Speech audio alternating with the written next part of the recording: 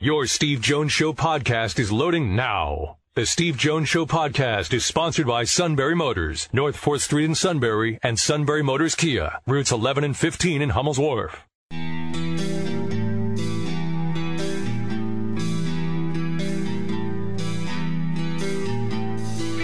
Sports talk where your voice counts. This is the Steve Jones Show on News Radio 1070 WKOK. Now from the Sunbury Motors Studio, here's Steve Jones. Sunbury Motors, 4th Street in Sunbury. Sunbury Motors Kia, routes 11 and 15. Hummel's Wharf, online at sunburymotors.com. Ford, Kia, Hyundai, best in new inventory. Great pre-owned inventory as well. A sales staff that works with you. Great trade-in value right now. Fabulous service department. It's all at Sunbury Motors, 4th Street in Sunbury. Sunbury Motors Kia, routes 11 and 15, Hummel's Wharf, and online at sunburymotors.com. Our play-by-play call of the day. The Steelers trailing by 1. The snap is down. The kick is on its way. Long enough. High enough. That kick is good. Boswell, an incredible night at Heinz Field, has put the Steelers on top with 26 seconds to go. A 65-yard field goal attempt to try to win the game with 2 seconds left. The snap is down. The kick is on its way. That kick is on its way, but it's not even close. It is no good. The game is over. The Steelers hold on. Goal line, crossbar, what's the difference? I'm sorry. How about Billy got it exactly right? It wasn't even close. It hit the goal line. It did not hit the crossbar. Yikes. All right. Well, let's talk about last night's game. With that, we bring in the sage of all sages, the seer of all seers. Neil Coulong, sir, welcome. It's great to be here as always, coming off a late night, but it's always fun to be able to hop right on and talk to you guys about what happened. All right, so let's get to what happened. Obviously, one of the pivotal plays is the taunting call. What was your thought? In all sincerity, and people are going to say that I'm making this up, but I tweeted something out about Cassius Marsh as he was doing it, and there had to have been a full minute that went by before a flag was thrown. Maybe it wasn't exactly a full minute, but on the north side of time with that. That's how long he carried on with it. I said in August, leading into the season, that the alleged enforced emphasis on the taunting rule, which is really an expansion of the taunting rule. It's not an emphasizing a rule that you call anyway. They look for more things now. But I felt sincerely it was going to be a problem. It was going to create more of a sideshow for the result of a game, more controversy, which the league doesn't really need, all to stop something that can be stopped just by calling what you're supposed to call. I don't know what else you can call what Cassius Marsh did other than taunting. I felt, and I'm aware of the lack of popularity in the NFL's direction with this, but I felt what he did fit both the letter and the spirit of the rule. If the officials are even remotely aware of who the players are, which I'm not sure you're aware of this, but they are. They know the league up and down. They know who the players are. They're fully aware that Cassius Marsh was a Steeler in August and got cut. They will begrudge him the opportunity to maybe, kind of look at the sidelines with his shoulders tilted a little bit if he gets off the field after he does it. He didn't do that at all. It's amazing to me that people don't see it that way. I counted 8 steps. I've heard 7. I've heard 10 over toward the Steelers bench after a third down play. Both punting units were on the field, along with Cassius Marsh, who is not on the punt team. He was not celebrating anymore at that point. He was preening, and he was drawing an unnecessary amount of attention to himself. Nobody is going to stop, the post-sack celebration. No one's asking for that. I know that T.J. Watt did it in kind of odd circumstances, and it looked a little strange. Last couple weeks, the momentum of the sack that he got wasn't really all that big of a deal, and seems to celebrate it a bit too much. whatever it is that Marsh did, I'm fine with that. But you can't continue to kind of try to show up your former team by walking over to their sideline after a play. You need to get your butt off the field because, the game needs to go on. The fact that they flagged him is not even remotely surprising to me under the climate of rules that the NFL told every team, and it's been hotly discussed when Marsh was with the team and when he was not with the team.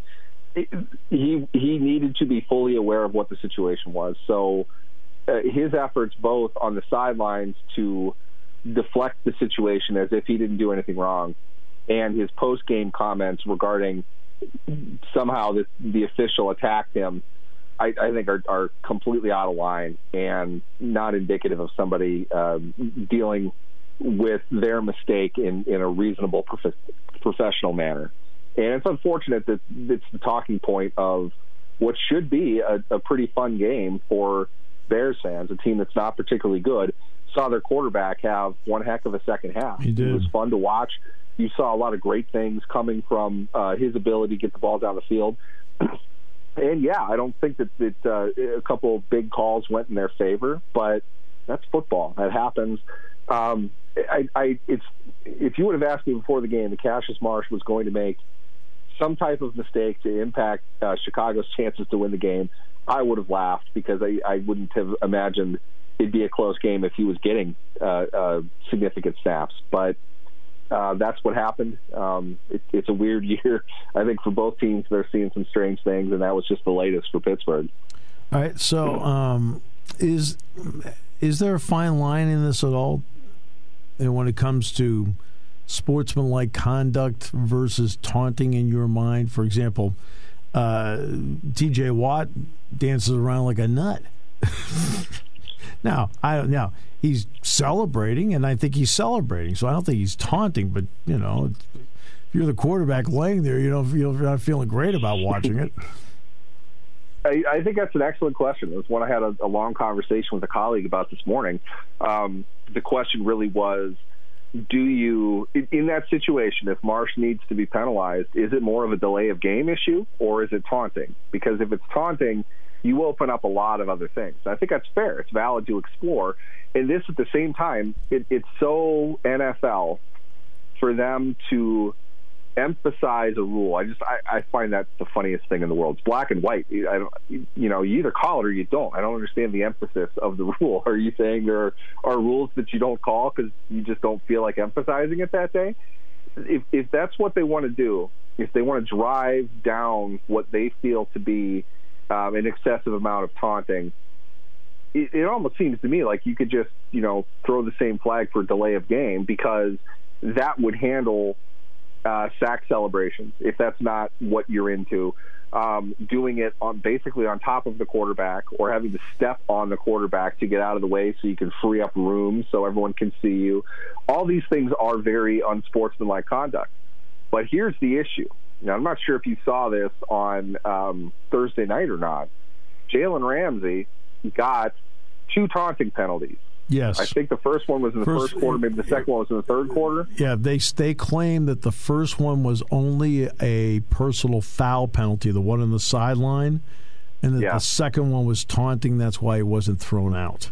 Okay, that is in complete contrast to the truth. The official blatantly says unsportsmanlike conduct, taunting in the first penalty that he got. True. He got 2 of them. That's an ejection. Yes. Okay.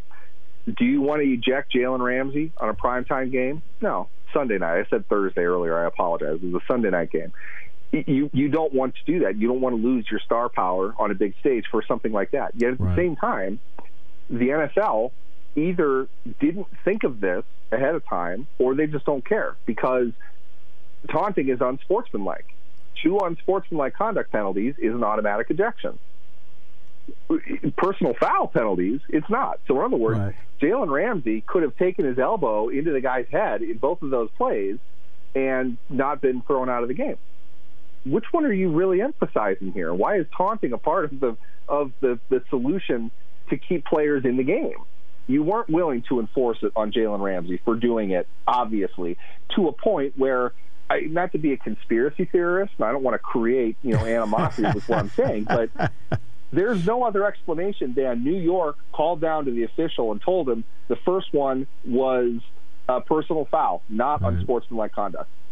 And he had to go announce that to the crowd. Yes, You've never heard officials doing that. It's like a politician up on stage. I know. They're rewriting the history as they go, and that is the reason why Jalen Ramsey was not ejected from the game.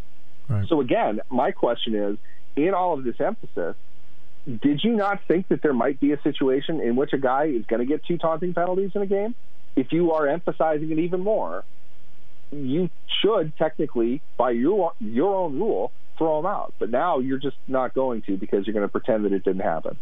All right, if that's what we're going to do here, the whole thing just seems so needless to me. And I get what they're saying. Mike Tomlin is one of the first people to say it. They don't want a certain level of showmanship being directed at the opponent, at the opposing team, at the guy on the ground. I get that. I can see why they'd want to do that. But the problem that I have with the alleged emphasis of it all is they're going to widen the net, not enforce it more closely. Right. They're going to start calling more things. And really, to me, what it means is, when in doubt, we're going to throw a flag, because that's usually what the NFL does. That's going to create a problem. Now, I honestly don't think what Cassius Marsh did was ambiguous. I think that was pretty obvious. I think that's what taunting is in the NFL, and I don't think that you need it. I think it's silly. I think it was a coverage sack anyway. I don't think he could have celebrated, done his thing, waved at the Steelers, I guess. I don't know. I don't blame him for doing that, but he carried on for an extended period of time. I think that deserves a penalty, but the overarching issue in the league is just going to be this is going to cause more problems than it's going to bring benefits to the game. So the game itself, the NFL is not like college football. There aren't any style points. In fact, I heard 2 guys arguing earlier in the week about Oregon and Washington, how Oregon had a touchdown late called back and then just decided to take a knee. And he said they should have gone for it again so they could get the style points, because, well, the NFL isn't like that. The Steelers have won 4 in a row. What did you think of the performance? Overall, I don't think they played very well. I think what we're seeing is a team that is learning how to be good. And they're doing that in a way that we really have to almost evaluate play by play. They're a young team. They're building something. I think 5-3 for them is fantastic. I think that's a great way for them to start. If they make the playoffs, they make the playoffs. I don't think they're going very far. I think it's going to be more of conditions of their opponents down the stretch more than it's going to be them. But that's not a bad thing either. What we know of the Steelers, they can put together a drive or 2. They're starting to make bigger plays more consistently than they did. They're not going to be great in that regard, though. They're getting solid play from one of the most limited passers in the NFL, and he's not turning the ball over, which is a huge help. It's 4 games in a row now he has to turn the ball over. Right. Huge help for what they're trying to do. But we are going to see them really, deciding who they are on if not a series per series basis, then definitely a snap to snap basis, because they completely fell apart in the second half. Their offensive line got bullied for pretty much the entire game. They took a step back in that regard. And I say that loosely because I'm not really sure we can measure their progress so closely right now as an offensive unit. They're still not at their best. Dan Moore is not a long-term solution for them for this season. I can't imagine they want Dan Moore playing as much as he has. They really hope to get Zach Banner back. I'm not sure what the situation is there, but they need him back. They need to get Dan Moore off the field. He was really, really bad on Monday. If they can shore that group up, they can put some more consistency within their offense. But their play calling is largely limited due to a lack of protection, due to if they can't really get after the opponent on the ground, which they did a couple times, and credit to Chicago, I thought their defense played well. They did a great job. That team is a lot better than I think people have given them credit for. They're not a great team either, but they're not far off of Pittsburgh's level, if at all. I think they're very similar. I think one has, the way it looks right now, kind of a different immediate future, having a good young quarterback, which is what Justin Fields is. But overall, I think what you're seeing within the Steelers on offense, they're going to be inconsistent. They're going to be overpowered. Defensively, though, there are significant lapses of time in which they're incapable of stopping an opponent, and we saw that late. His fourth quarter was awful for the Steelers defense. Arthur Maulet, I was joking about this on a podcast last night, but it isn't often that you see an NFL defensive back running straight behind or straight down the sideline, chasing a player who has the ball outside of the numbers. Right. That means that guy got completely burned. Yes. Something bad happened. Arthur Maulet did that on 2 consecutive snaps. Yeah. Something bad happened, and Steelers only paid for it on one of those plays. Overall, defensively, again, they're getting away with Cam Hayward and his ability to wreck game plans up front. I thought Hayward played very well. We're not seeing great impact from their inside linebackers. That's been a consistent problem. You're getting some plays from their secondary overall, but like I said, something like what we saw Arthur Maulet do, they need to retool that. That's going to be a problem. And frankly, really, it should have cost them the game. If not for Cassius Marsh, if not for Chicago's own unique decisions on defense trying to stop Pittsburgh on a final drive, Pittsburgh really shouldn't win that game. So I like the fact that they are building and they are learning, but it speaks to a lot of things that they are 5-3. One of those things, though, is stuff that's not in their control and is not going to last the rest of the season. They are really kind of a 3-4 game losing streak waiting to happen. And the fact that they're favored right now, I saw 9.5 over Detroit. I'll take Detroit all day. And that Pittsburgh isn't 10 points better than anybody in the NFL. I don't care who it is. Can I ask about Moore for a second? We kept seeing the Bears line up offside. Now, it's their fault because you can look at the ball, all right? But I thought one of the reasons they lined up offside is because Moore, I thought, was lining up in the backfield because he was so far back. What did you think about his alignment and the fact that I thought it was a potential penalty that wasn't called? I think that has become let's go back to this. You remember Peyton Manning in his Broncos days, kind of toward the end of his physical ability, you saw really Adam Gase's offense along with Manning, which is nothing but a collection of small pick setting and screens in an alleged legal fashion. And that, maybe to answer my own question from earlier, that really is the penalty that doesn't get enforced in the NFL. It's hard to do it. The rule is ambiguous. It can go a couple different ways, but essentially you can't willingly set a pick, and you can't, that kind of contact within 2 yards is going to be, it looked at more severely than other parts of the field. Today, I think the evolution of that has become offensive linemen drifting further and further off the line. Yes.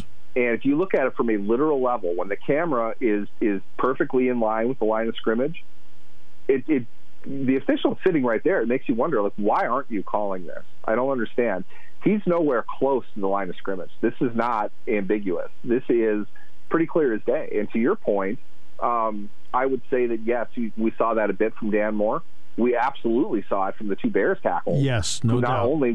Who not only were like a yard and a half off the ball, they were leaving before the ball was snapped on pretty much every pass play. Yep. Now, if you're Chicago and to a degree Pittsburgh, if you have bad tackles, you've got to find a way to help, and that is becoming a simple solution that the league is allowing them more and more leeway. This is just me speaking. I haven't researched this or anything. Watching a lot of football, tackles and offensive lines are lining up more in like a V pattern. Their tackles are further back than they have been in a long time. Yeah. And that helps you get into a pass set when you are a physically limited player the way Dan Moore is.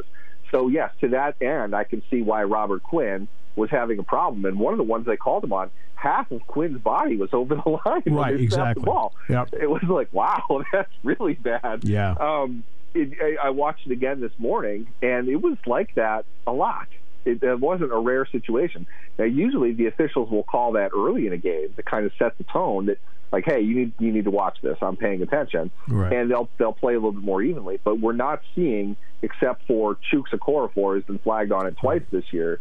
We're not seeing the offensive linemen returning to even like a half yard off the line of scrimmage. Right. They're way off it. They look like flankers. Yeah. So I'm not entirely sure what the thought is behind that, or if there is kind of some growing animosity among defenses in that regard. But for Dan Moore's sake, for him to have the game that he did playing that way, it just goes to show that he's really overmatched, and they're going to need to find something else. Yeah, because when Penn State played Indiana on the college side, Jack Ham and I felt the right tackle consistently was lining up in the backfield, trying to get himself as far back as we could. So, I mean, it's something we've talked about before, but it not one time was brought up by anybody. Neil, always great to have you with us. Thanks so much for your time. Definitely. Thanks for having me. Neil Coulong.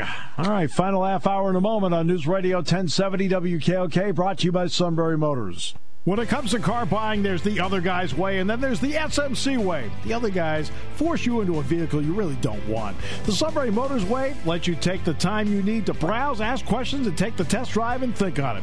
For over 100 years, the Mertz family and all their employees have made your experience the most pleasant one you'll ever have.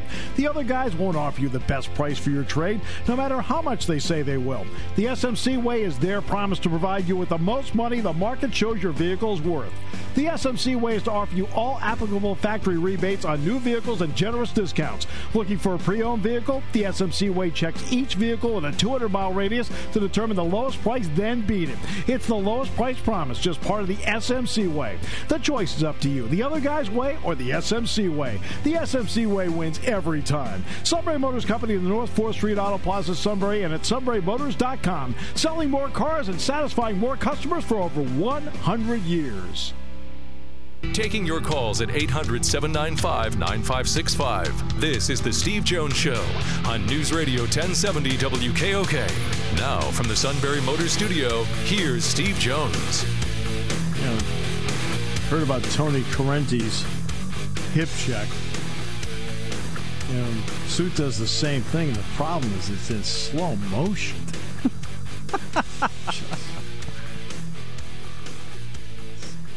It's just not as devastating when the guy goes to hip check you, and it's like they're playing the theme to Chariots of Fire. It's just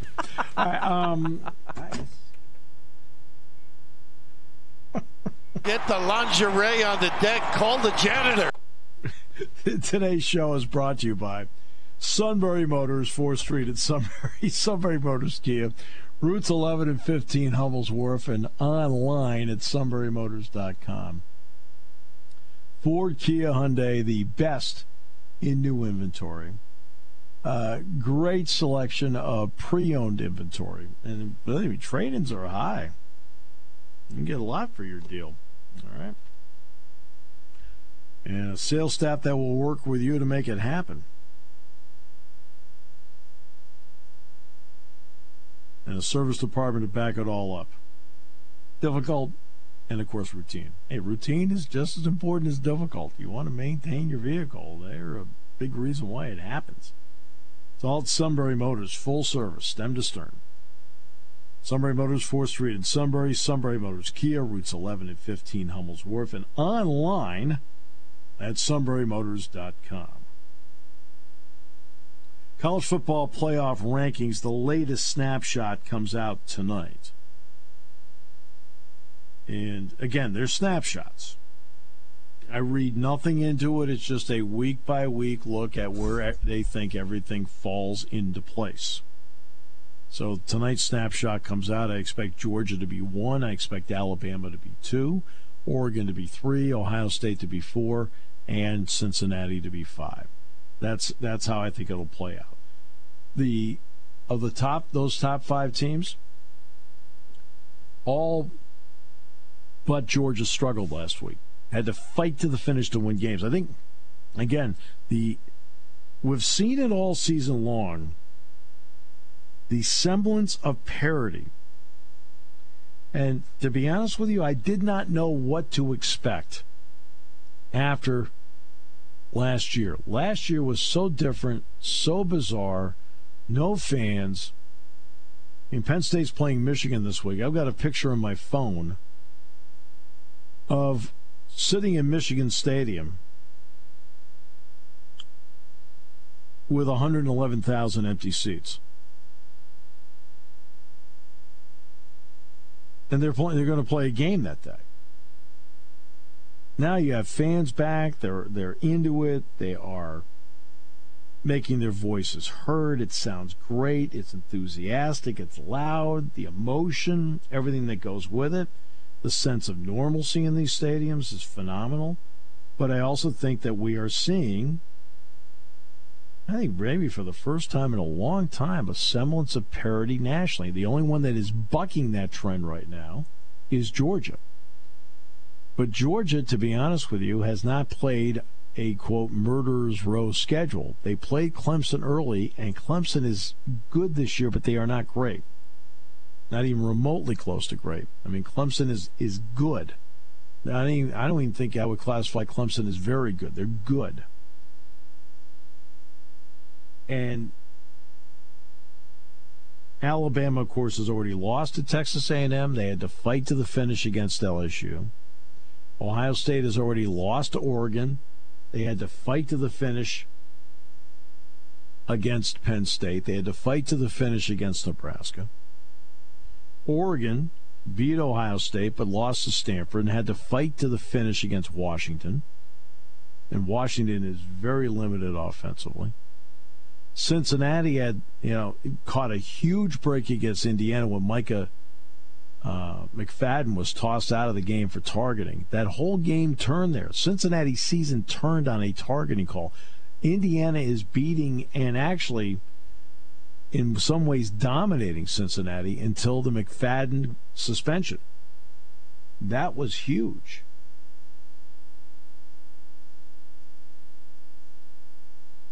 That is huge.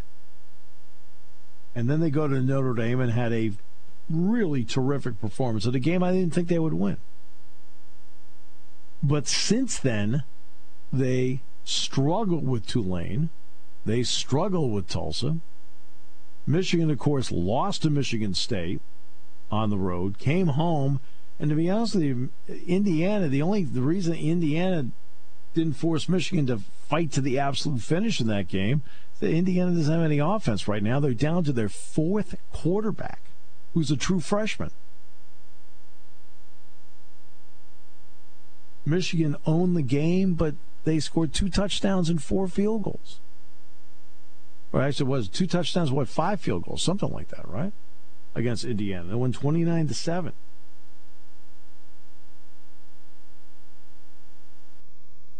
And Michigan State, of course, comes off that big win, a lot of juice, a lot of rah-rah, the whole deal, and guess what? They lose to Purdue.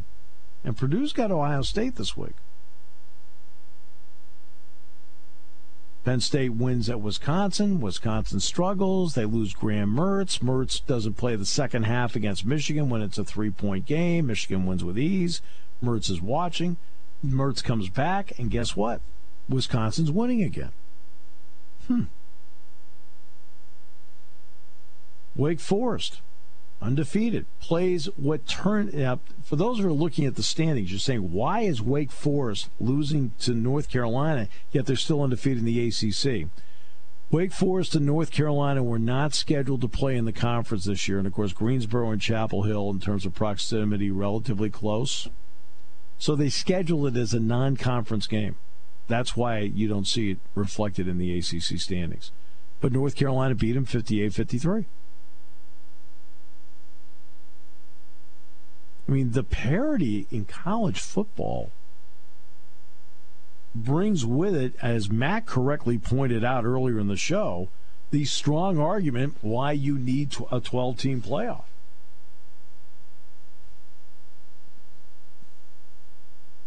No question, you need a 12-team playoff.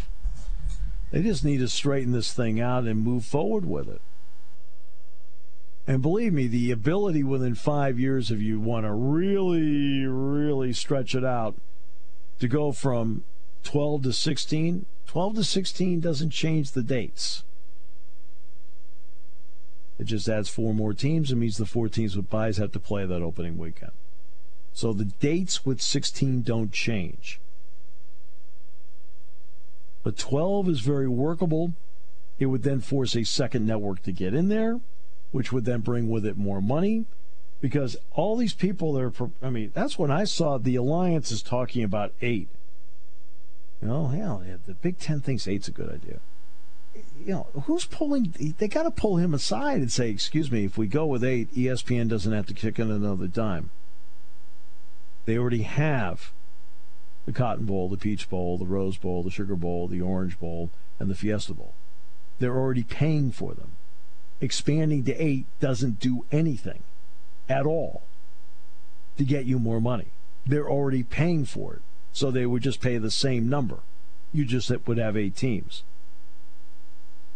You got to attack this thing with common sense. That's why the 12 number, going to 6 does not get anybody in college football more money. Going to 8 does not get anybody in college football more money. 12 does. That's the added inventory that goes beyond the New Year's 6 bowl games, which ESPN already is paying for under their contracts that run 12 years. Yeah, you sit back sometimes, and I know you try to do some of these things from 30,000 feet, but believe me, some of these things are not 30,000 feet. Some of these things just reek of common sense.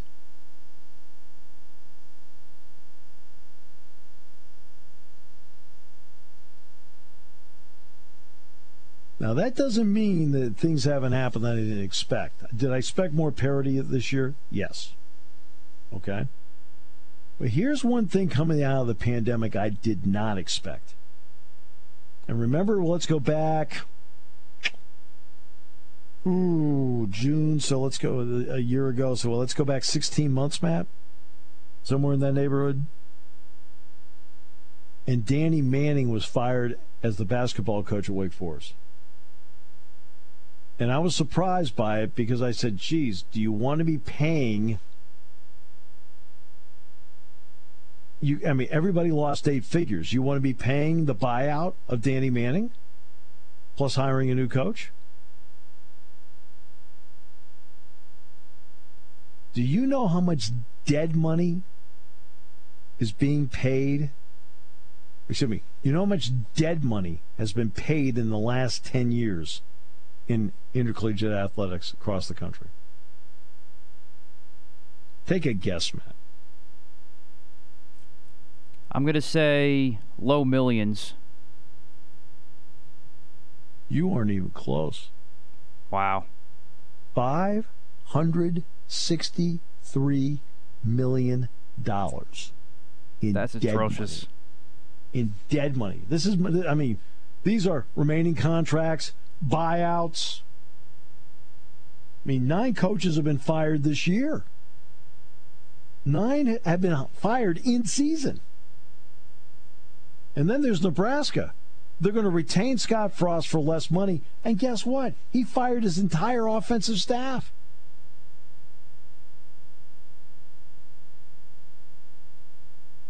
That happened this week. Which now makes it even less sense that the Big Ten and the Alliance don't want to go to 12 games for the money factor. It's just, believe me, that is embarrassingly amazing. I'll tell you who the king of dead money is. You know who the king of dead money is? From how I understand it, is Charlie Weiss.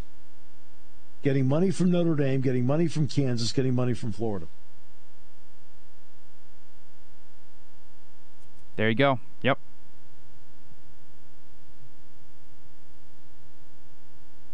I mean, the person that did not want Charlie Weis hired at Notre Dame was Mertzi. She's always had a good feel for it. That is true. The dead money is remarkable. So this is over 10 years, okay? So 10 years. $563 million in dead money.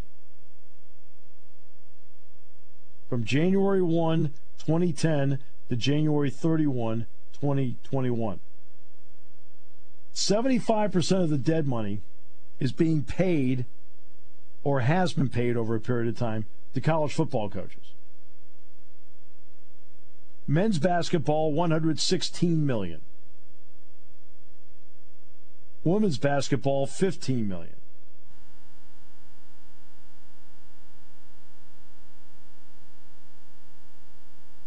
Now the problem, okay, so here we are.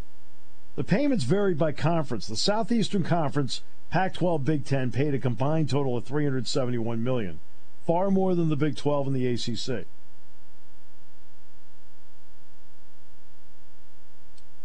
Non-Power 5 schools combined for $62.8 million in payouts. Auburn leads the way with $31.2 million in dead money. Nebraska, $25.8 million. Texas, $21.5 million dead money. Ole Miss, $20.4 million.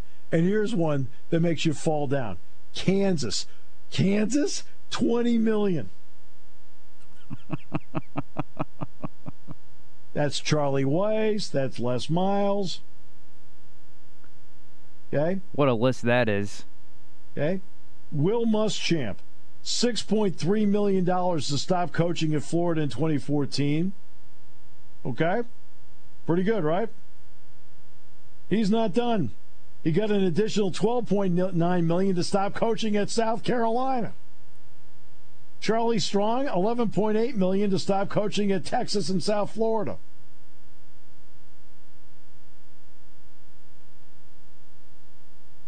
I mean, this is remarkable. Right, Todd Graham, $11.1 million to stop coaching at Arizona State.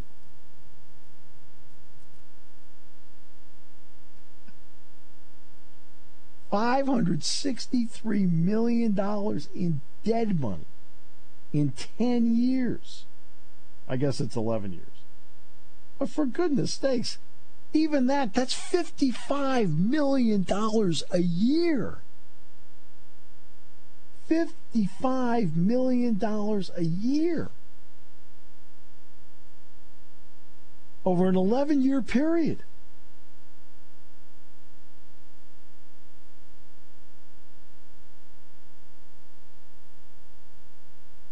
You want to talk about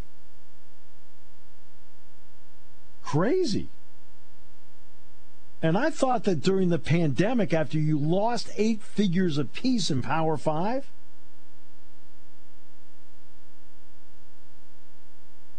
that you would hold off doing this stuff. They haven't. 116 coaches received more than $1 million. Okay? Nebraska paid $1.4 million in dead money for women's basketball.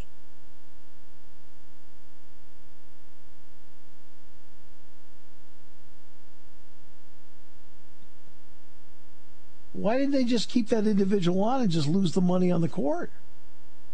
I mean, because everybody in women's basketball, unfortunately, it's a fact, but it's unfortunate. Everybody loses money. Great sport, love it, but it doesn't even remotely come close to supporting itself. $5.4 million dead money payouts to strength and conditioning coaches. $471 million in Power 5 money. The SEC leads the way. I know you're shocked, with $123.2 million for football, $25 million for basketball, $2.4 million women's basketball.